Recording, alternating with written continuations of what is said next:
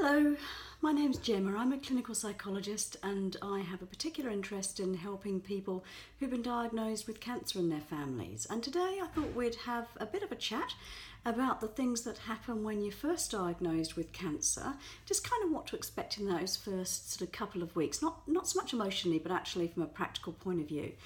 And the first thing I wanted to talk about with that is understanding the multidisciplinary team, or the MDT. And so the MDT is the word that you've probably heard bandied about so far, and the MDT really is something pretty commonplace now in gold standard cancer care. Not everyone has it, although the aim is that we do have it, and it varies a bit depending on where you live and what the resources are, and if you live rurally or remotely, and a whole range of other things. But basically, the idea of the MDT is that there is a team that comes together to help make the best treatment recommendations, to come up with plans, to talk about the evidence, to know the new stuff that's out there, so that when you are presenting for your treatment, you've got a group of minds all thinking about what the really best way is to help you, and that you've got the kind of support and intervention and whatever that you need. So really, so who's in the multidisciplinary team? Well, it's called disciplinary because it's made up of a whole number of disciplines or craft groups or people that do different stuff, basically. And usually there's a surgeon, and most people know what the surgeon does. But there's also people like the radiation oncologists. So the radiation oncologists are the doctors and nurses, nursing teams, and also radiation therapists that deliver the radiation therapy to you. Then there's the medical oncology team, which is the medical oncologist, or there might be nurses, registrar, which is the senior doctor. The medical oncologist are really the doctors and nurses that deliver the chemotherapy, the targeted therapies, the immunotherapies, those kinds of things. Then there's people like the nursing team that helps look after you while you're having your treatment and might coordinate your care. So say a breast care nurse, for example, or a care coordinator. Then there's other people that you might not meet, like a pathologist, who's actually the person who looks down the microscope and makes decisions about the type of illness that you actually have. And that's important because it gives information about the best way to treat it. Radiologist, who's someone that looks at the scans and interprets the scans, and there are all sorts of different scans that you can have now, and they are the experts in that kind of information. Then there's allied health. Now that's a sort of a term to describe a mixture of people, I suppose. So people like me, the clinical psychologist, but also physiotherapists, occupational therapists, speech therapists, dietitians, social worker. So you might not meet these people face to face necessarily, but we're in the background often and making, giving input into the team meetings about other things to think about when we try and look after the whole patient and the sort of supports that they need, challenges that they might have, that sort of stuff. So the multidisciplinary team is a team, and so yes, there's meetings, and sometimes those meetings are face-to-face, and sometimes the meetings are virtual and using other kind of technologies and things. But the team is really with you throughout the whole cancer treatment. And one of the things you can think about is that it's really a bit like a play. So someone might be on the stage at a particular point. So the surgeon might be on the stage when you first, are diagnosed.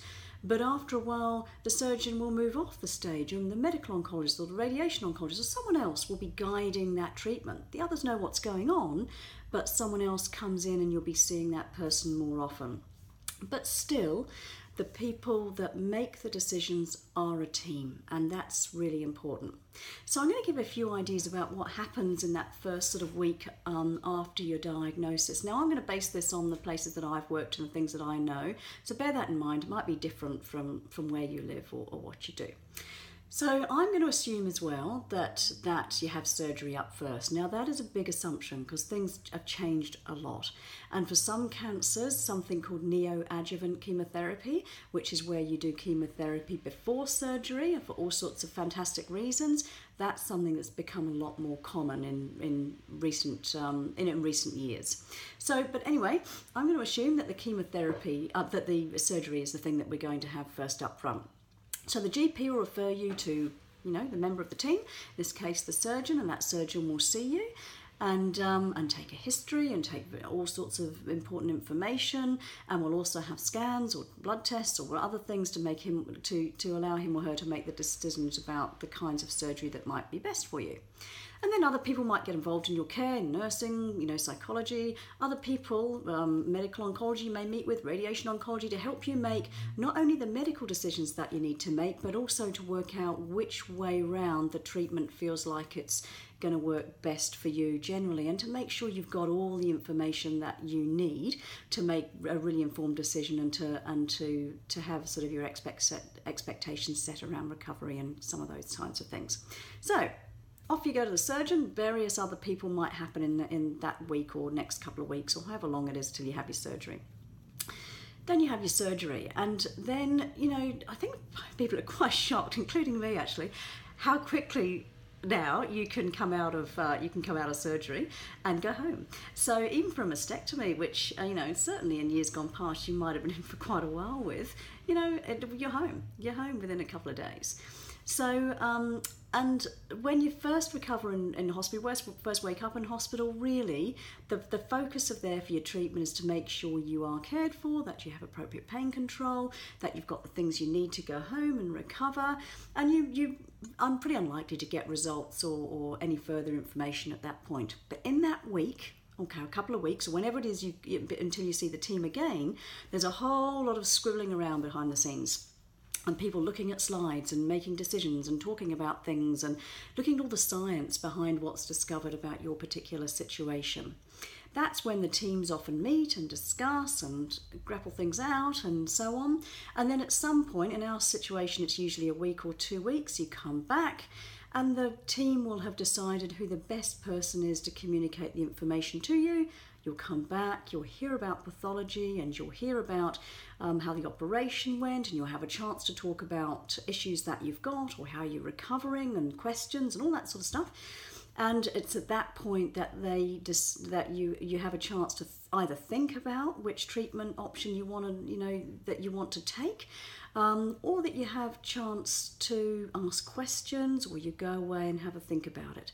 So often you get that first bit of information, and then you come back again to see various members of the team, and that's where the treatment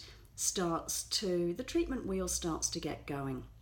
And I suppose one of the things I want to say is that cancer care is amazingly detailed these days. And so a lot of information is coming fast.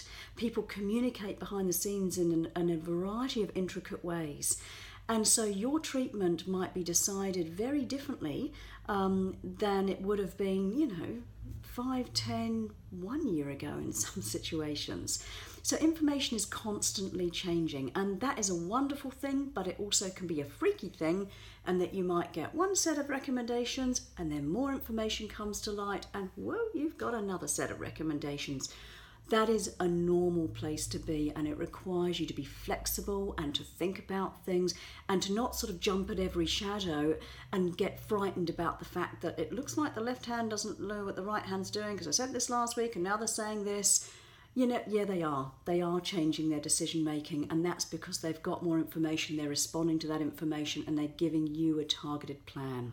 So if you've got concerns about that, it's really, really important that you bring them up with your treating team so that you feel safe, because what's normal to a treating team and talking to people about recommendations and we're going to do this and this, whatever, it's normal for them to have, fast-paced discussions and to deliver information quickly and things like that. It's not normal for you. And sometimes we all forget that, we really do. And so if it's not at the right pace, or you don't understand why treatments, recommendations are changing or shifting, or you don't understand why you're being asked to make some of the decisions that you're being asked to make, then speak up. One of the modern things about healthcare generally and cancer care is we've gone away from this model where the doctor will tell you what to do and you will do it unthinkingly, and you'll just nod your head, yes doctor, and you'll do it all. Now, actually, there's a lot more involvement of the person and the patient in the decision making and the planning. Now, that's, I think, a fantastic thing, but sometimes it's an overwhelming thing, And so if you not sure about how you feel, please have the confidence to bring it up with your treating team, because they're all there to try and help you. And if you think you need to see another member of the team, speak up and say so. All right, well, I hope that gives you some ideas of what an MDT is all about, and in later talks we're going to talk about a little bit more about what they do and some details about things.